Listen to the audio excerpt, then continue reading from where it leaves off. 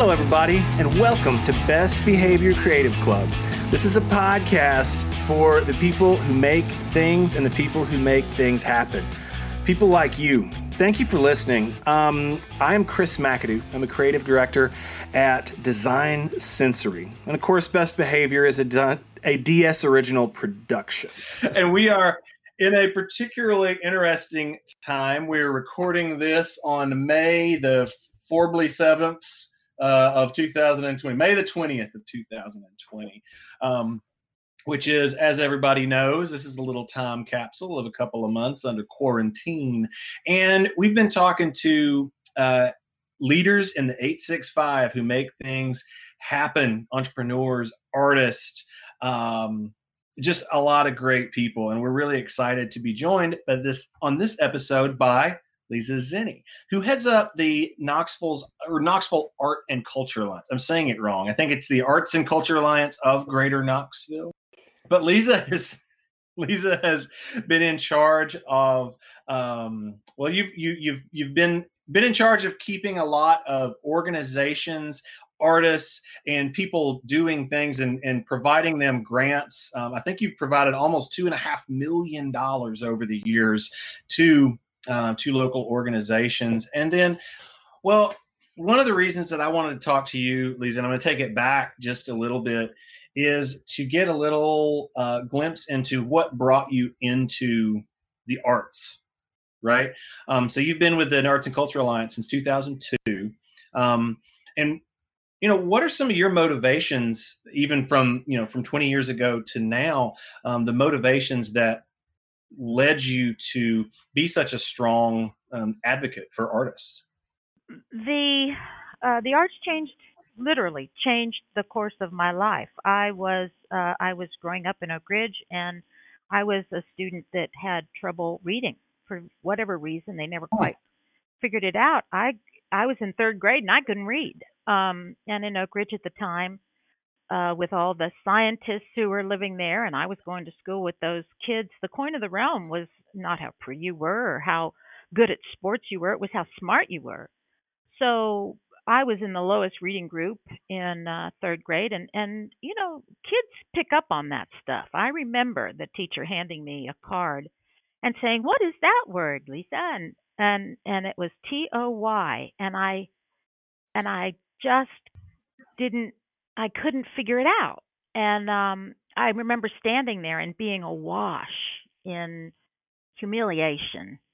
And at that same time, my oldest sister was in high school, and she took me with her to audition for The Music Man at the Oak Ridge Playhouse. And I was cast in that and given a small role where I could sing and dance, and I had a little solo during Shipoopi.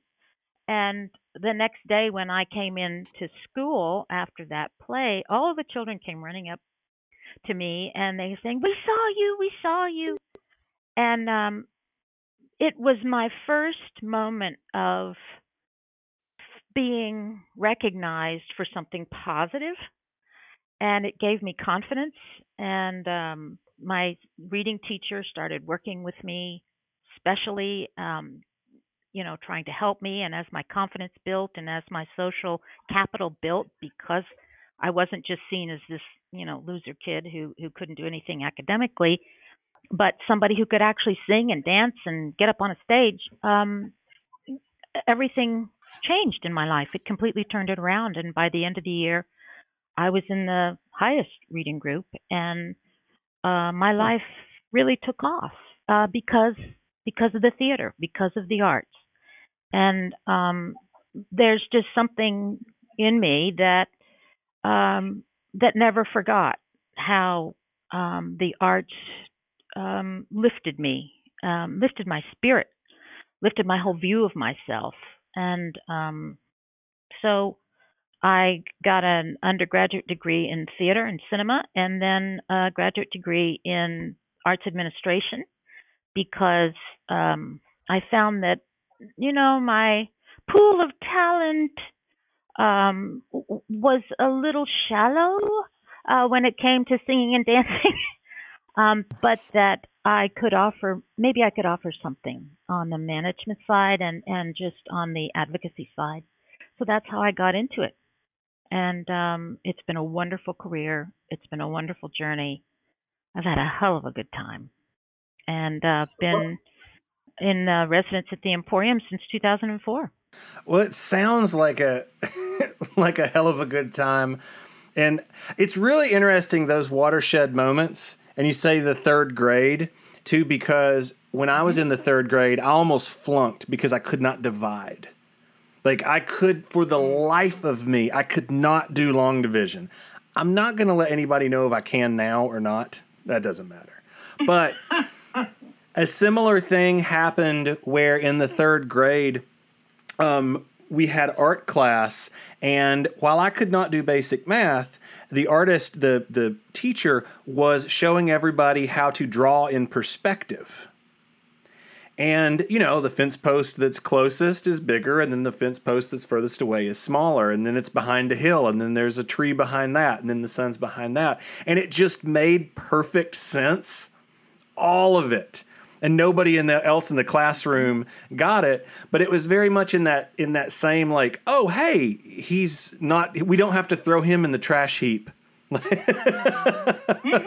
Right, exactly. You weren't a dead loss, and that's the thing that I used to say a long time ago, back in the early days when I was with the Alliance, and the art school's art budget used to be so low. It used to be like less than $1 a student. The art supplies budget, it's much improved these days. We're so much better off in our art and education program. Not where we would like it to be, but much better than it used to be.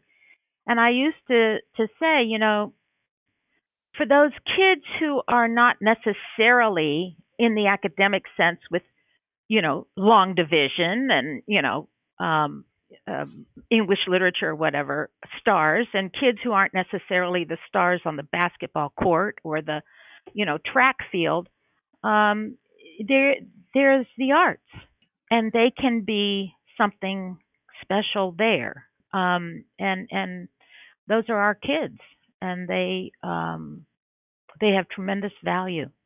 So yeah, it's funny how that goes when you're really lucky. Well, it's a home. The arts are, you know, it's a home for the weirdos, and it's a place where being that quote unquote weirdo, that's not a bad thing. Like that means like you get to No, heck no. That means you get to think of the thing first. You get, you know, I don't know. There's such power to that.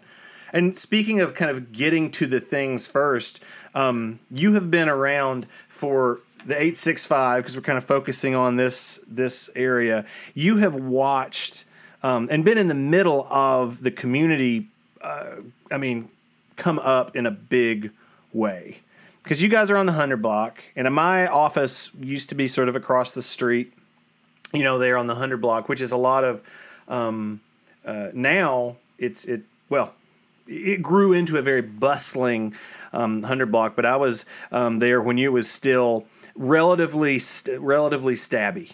Like it was not like the best place on earth, you know? I used to refer to it as a sewer. It was. When we moved down here and we were here, it was kind of a sewer, you know. I mean, it was definitely a stepchild, and we felt like we were doing some heavy lifting for the city, which is to keep the lights on down here, attract people down here, dispel some of the, you know, the weird feelings that, you know, this place was kind of dangerous and whatever, and you know, it's been really kind of remarkable how the block and the city itself has blossomed. I mean, you remember you'd walk down Gay Street, even the 400 and 500 block, and there was window after window, store windows, and they were dusty and empty, and nothing was in there. And I think a lot of people have really help this city get on its, I mean, you know, the inner city, the real downtown, get on its feet and start to tap dance a little bit. Well, and what you're talking about there is an interesting thing. It's a lot of people. Because one of the coolest things that I think has happened over the past decade, 2 decades, 2 years even, is a lot of our movement has come from the ground up, from the folks that are willing to go in, do the work, put their boots on the ground and get their hands dirty. And I think that's a pretty cool thing. And you also made me think of the way back in the day, the Mega Mart. I would go there a long time ago and get like a soda, and there was the wig shop, and that was the thing you could. Oh, I remember. So you could get a Mountain Dew and you could get a wig, and that was the activity. That was your Saturday. Well, it's all true. I mean, we ain't a lying. It was pretty rough. Oh my gosh! But it's fun now. Well, what are some of the things over the course of your career and different roles within the Knoxville community what are some cool examples that you have seen and have experienced of those folks rising up to the occasion, right? If it's an individual, if it's an artist, or if it's a group trying to do these big things, what are some of those memories you have? Well, one of my favorite things I had nothing to do with, in fact, refused to have anything to do with it, was Strong Alley, where artists just decided that they wanted to use the backs of those buildings in Strong Alley as a canvas. And they were dealing directly with the building owners and everything else. And it became an attraction. People started taking selfies there, and people got there's a lot of excitement when there was a new piece, and the city recognized that there was something there that wasn't there before. And so they put a lot of, relatively speaking, money behind it. They put lighting in, they repaved it, and then they, started thinking, maybe it would be good if we had some official eyes on Strong Alley to kind of, make things a little more structured. And they actually approached the Alliance and said, would you like to, kind of take under your wing? We'll, give you a stipend to, so artists, if they want to do a thing there or whatever, they apply for it, and then, blah, blah, blah. And I said, no. That whole thing happened without Meemaw, and I wouldn't dream of getting between artists and the wonderful thing they've created there. And so they approached Dogwood Arts, and Dogwood Arts said, I think we can do that. And they have been, and it's worked out beautifully. I love that. I love Strong Alley. I love what happened there. And then there are other, places that everywhere you look, there are people. I remember, organizations when the Art Market Gallery was in the Candy Factory, and then they moved downtown. And of course, the Tennessee Theater and the Bijou Theaters years ago, the Tennessee Theater, Jesus, it looked awful. And then it had its wonderful renovation, and it's been, back in the day, everybody was doing surveys. Remember when you couldn't even think about taking a step until you surveyed everybody and their brother, and they were surveying, is it going to be worth putting money into this building with Tennessee and blah, blah, blah. And all around the country, everybody's saying, oh, no, you could never make this work. You could never make that work. And boom, they decided to do it. The fundraising, I think at the time, was led in part by Bruce Hartman from the News Sentinel. He was at the News Sentinel at the time. Raised boatloads of money. Ashley Capp was part of that. And the theater it's a jewel. It's like walking into a Fabergé egg. And the economy until COVID-19 hit. I mean, it was gangbusters, and they're expanding. And I'm so excited about their capital campaign, which will get back underway later. And then the Bijou too was a theater that, I mean, it closed for a while, and it had debt and all this stuff, and now they over time they've turned that around. They're making money now. They paid off all of their capital debt and they're reinvesting.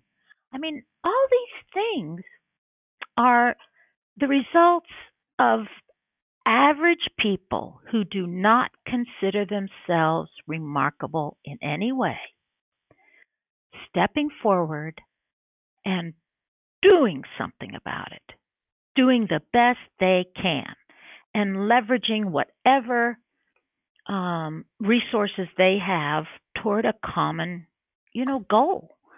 Um, it's it's been my great privilege to be a tiny little part of it. Well, I think you're hitting on a large on something that I think is just super super powerful, and you're talking about average people. What can I do? But what you're saying is take that step. You're saying do something about it, right? Get off your ass. Yeah. If you care about something, be willing to work for it, and then be willing to find other people that are also willing to work for it. I think you probably have a great perspective on the arts and commerce, right? And where those two things intertwine. And what we've seen, particularly for Knoxville and the cultural community, is just the arts and the culture. There you go. Coming up and being such a valuable part of the community, not just from a cultural perspective, but an economic perspective. Well, thank you very much. I appreciate that lead in, because now I'm going to take off and use this opportunity to fire off a bunch of propaganda.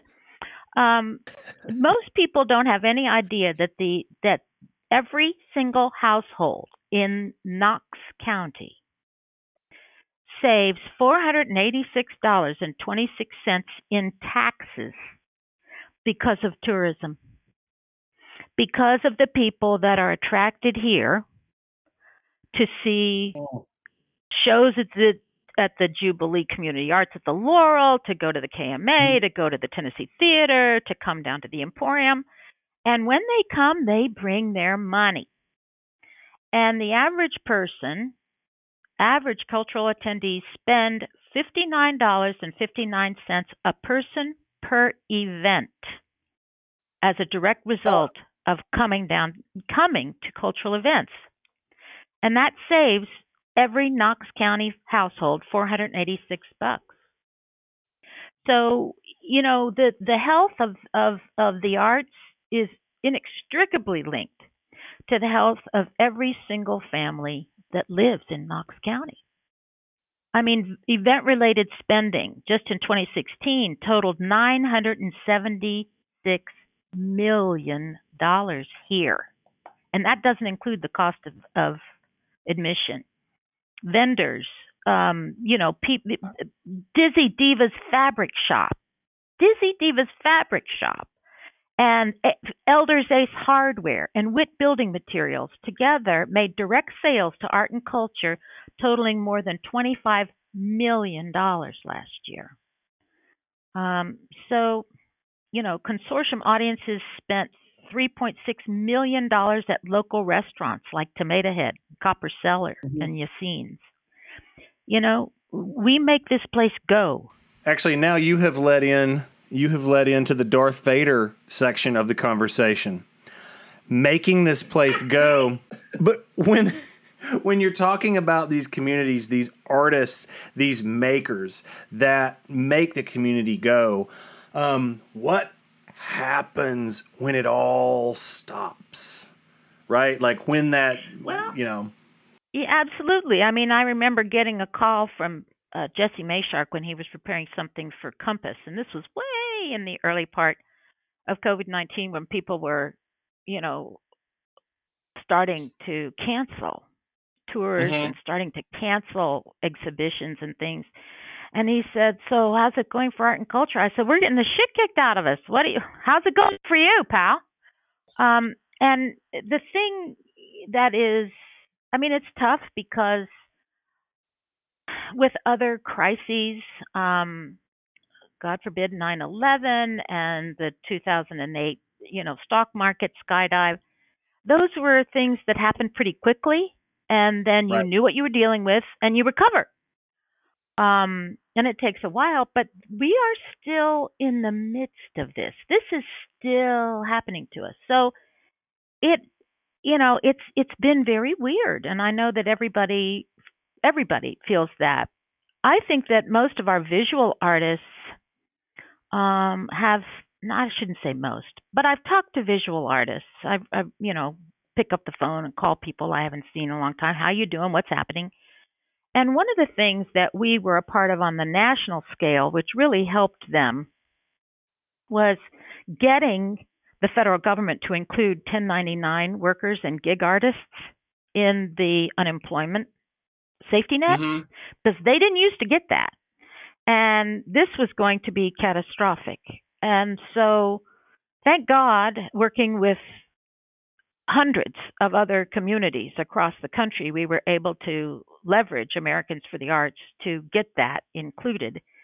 And so, the unemployment benefits have been very helpful, and it's actually given some artists the opportunity to breathe, to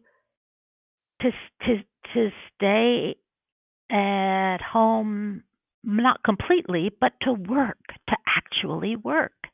Because you have to be able to have a little breath and breathe and not be racing to the next thing, the next thing, the next thing. And so I'm pretty darn excited to see the result of this pause in the work of our member artists and see how they have been using this time to deepen their emotional wells from which springs their wonderful work. And it won't be long. When it's over, we'll be like, oh, okay. It feels awful long now, but I think in retrospect, it won't be. One funny thing that happened that I think's wonderful is we were all ready to put up a new exhibition at the airport, which is our most visited site where we program artwork. Millions of people go through, or were going through there before all this.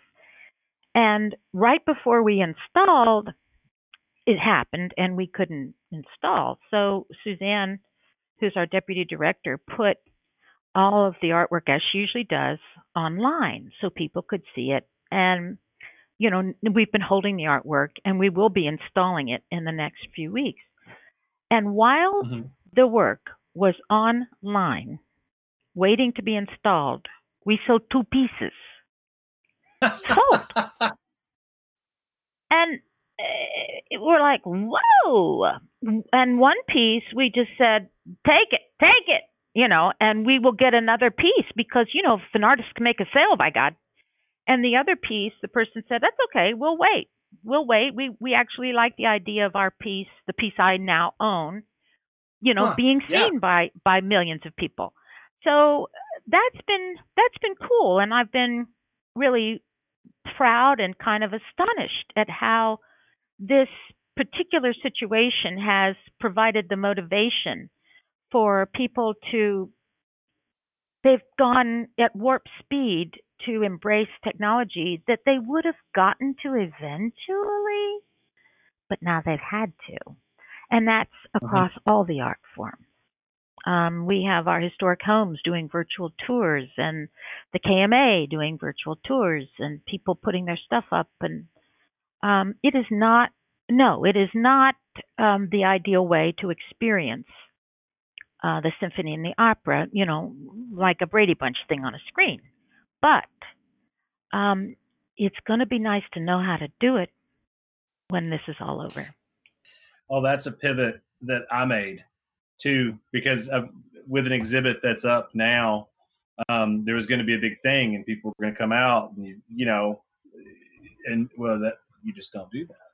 So yeah, filming an artist talk and getting it out there versus having everybody come in is just one of those creative endeavors. Like you said, I think that warp speed is that's going to be a word that we're going to be using for a little while, because I think not just in the arts, but in all sorts of places, things that we would have maybe gotten to in 5 years or 10 years, we're now getting in 5 weeks and 10 weeks.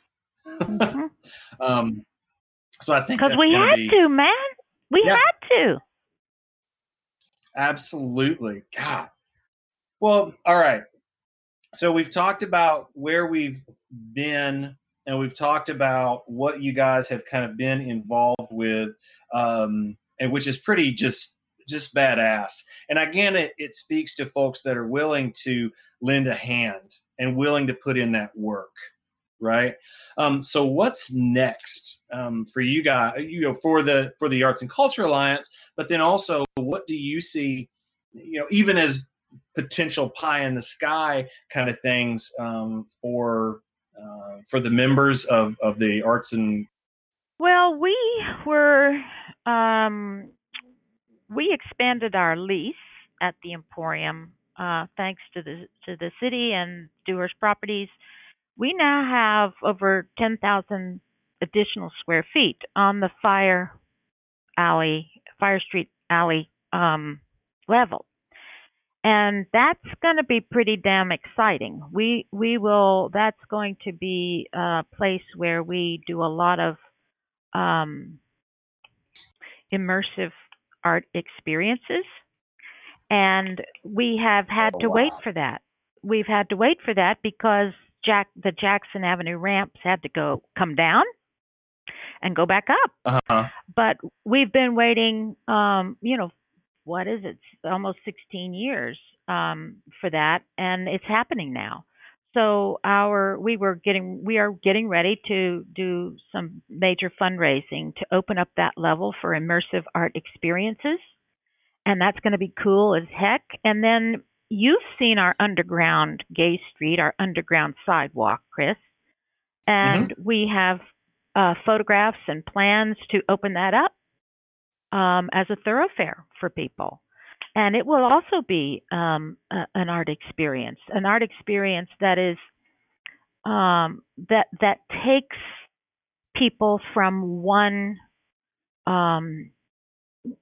type of art to the next. Because when the Emporium was first designed, all of the spaces that were under the sidewalk there were glass.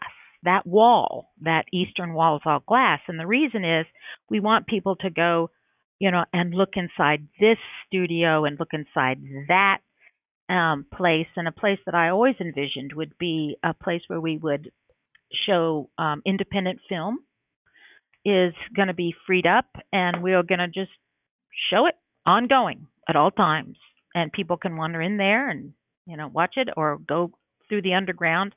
So that's going to be cool. We will control all the space from the Jackson Avenue up to the Sturkey building, which includes an outdoor balcony, which is going to be cool. So we're going to be fundraising and doing that, and that's going to be a lot of fun and cool as hell. And then for the city, I think, we're going to have to we will do more and more to really appreciate the gift of technology that we have so unexpectedly acquired. And I think that once it is no longer a tool that we are compelled to use, but it becomes a toy, it will be a lot of fun to see how that technology gets integrated into all art forms, and how people then springboard those images and those experiences to all kinds of corners that were formerly dark.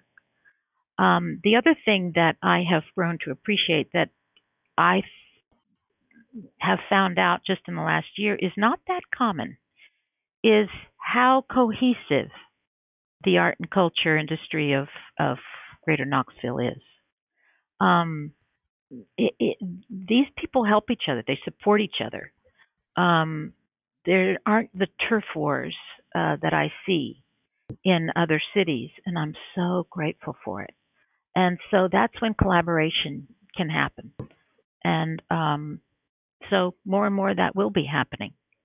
And I think that more and more will be performing in unexpected places. I mean, all our performing arts organizations now, because none of them knows when this thing is going to lift or if it's going to be intermittent. So okay, you can do your first 3 months of your season at the Tennessee, and then you're going to maybe have a couple weeks where you got to back off. So they are exploiting every venue they can think of, because what if I then have to do, Tchaikovsky outdoors or in a completely other venue that will provide for the kind of social distancing that we need now. Actually, although it's been a royal pain in the ass, I think it's been good because it's gotten people to activate parts of their brains in creative ways that were not required before. And that's always good for the arts, isn't it? A little disruption, both planned or unplanned. Well, to kind of, I think that leads us into to kind of wrap things up. To that weirdo that's out there that wants to make, that wants to create, that wants to collaborate, that wants to make their own mark. Put your hand in the concrete and make an indention, so to speak. What do you have to say to that young artist? Or I say young artist, it could be young, old, or anything in between. But anybody that is out there that is wanting to make art or make a difference. There's just it is no harder now than it's ever been. It looks like it, but it isn't. Visual art making, if you're talking about visual arts, it's usually a solitary thing. It's usually an isolating activity. But the beauty of it is that you can dream. And then you can put steps behind the desire. And you just have to trust me. It's never been harder. And it's never been easier than it is now. It just is what it is. So what are you waiting for? What are you waiting for? Do it. Do it. Buddy, like Lisa says, do it. Man, I'm energized. I appreciate you so much. And all you weirdos out there who are just looking to make something. What Lisa's saying here too is when you have that desire, when you have that drive, when you want to, make, we cannot forget that you've got to be willing to put in the work. You got to be willing to put in the practice to get better. And then you've got to be willing to put that work out there. Be willing to share it in whatever way is available to you. So great. And there are lots of ways. There are lots more ways available than people know. I mean, we're having a member show, and the membership to the Art and Culture Alliance is not juried. As you know, we accept anyone who wants to be a member. As long as they don't, as long as they're not mean to Suzanne. And they can, if they bring in a piece and they want it to show in our member show, which will go up, I think, in July, maybe even sooner, we will hang it. We promise. It will be at the Emporium Center in an exhibition because that's the promise we make. And then it's like, what does it take to do that? You cannot be turned down. You can bring in up to 3 pieces and then see your work alongside the work of other people. And then ask yourself, what do I see and how does it make me feel? Boom. That's good. You're a pro. I hope everybody out there that has listened to this can feel the energy and the determination that Lisa brings to everything that she is doing. And what a question to ask is, where can folks go to learn more about the Arts and Culture Alliance, as well as just any of the, if you're an artist looking for assistance, that kind of thing? Where can folks go? Well, they can always email me directly. Email's always better. It's LZ, as in little zebra, at knoxalliance.com, KNOXALLIANCE. And if they want general information about the Alliance, they can go to www.knoxalliance.com. And neither one of those actions will cause you to, wear a mask or social distance. Just do it. Ask the questions. Go on and have fun on the Knox Alliance website. We have our membership list. Everybody who's a member, you can click through there and see what they do and tell yourself, I can do better than that. And there's only one way you're going to find out, and that is to put some paint on the canvas or put some dancing shoes on the stage, y'all. Lee, thanks for joining us today. Thank you. Thanks for doing what you're doing. Well, this is just a powerful conversation, and I'm stoked. It's the promises we make to ourselves. It's the promises that we make to that third grader. You know what I mean? When you look back on your life, and all you artists out there, all you freak shows, love it. You look back at that third grade kid, and you say, man, I'm just trying to do right by you. And to do right, you make those promises, and then you got to keep them. So do the work, y'all. This has been Best Behavior Creative Club, an original Design Sensory podcast production. I am Chris McAdoo. I'm so happy to have been in your ears. As always, if you enjoy what you heard, if you listen, go share it. Share it with friends, family. Share it with that third grade teacher if they're still around. It may have been a minute. I don't know. They're probably still. I kind of feel like the elementary school teacher that was everybody has the idea of the mean teacher, with like the ruler just ready to call you out. Share it with her. She would probably get a lot out of it. And leave us a review. We appreciate everybody's ears and time. Now, y'all go make something great.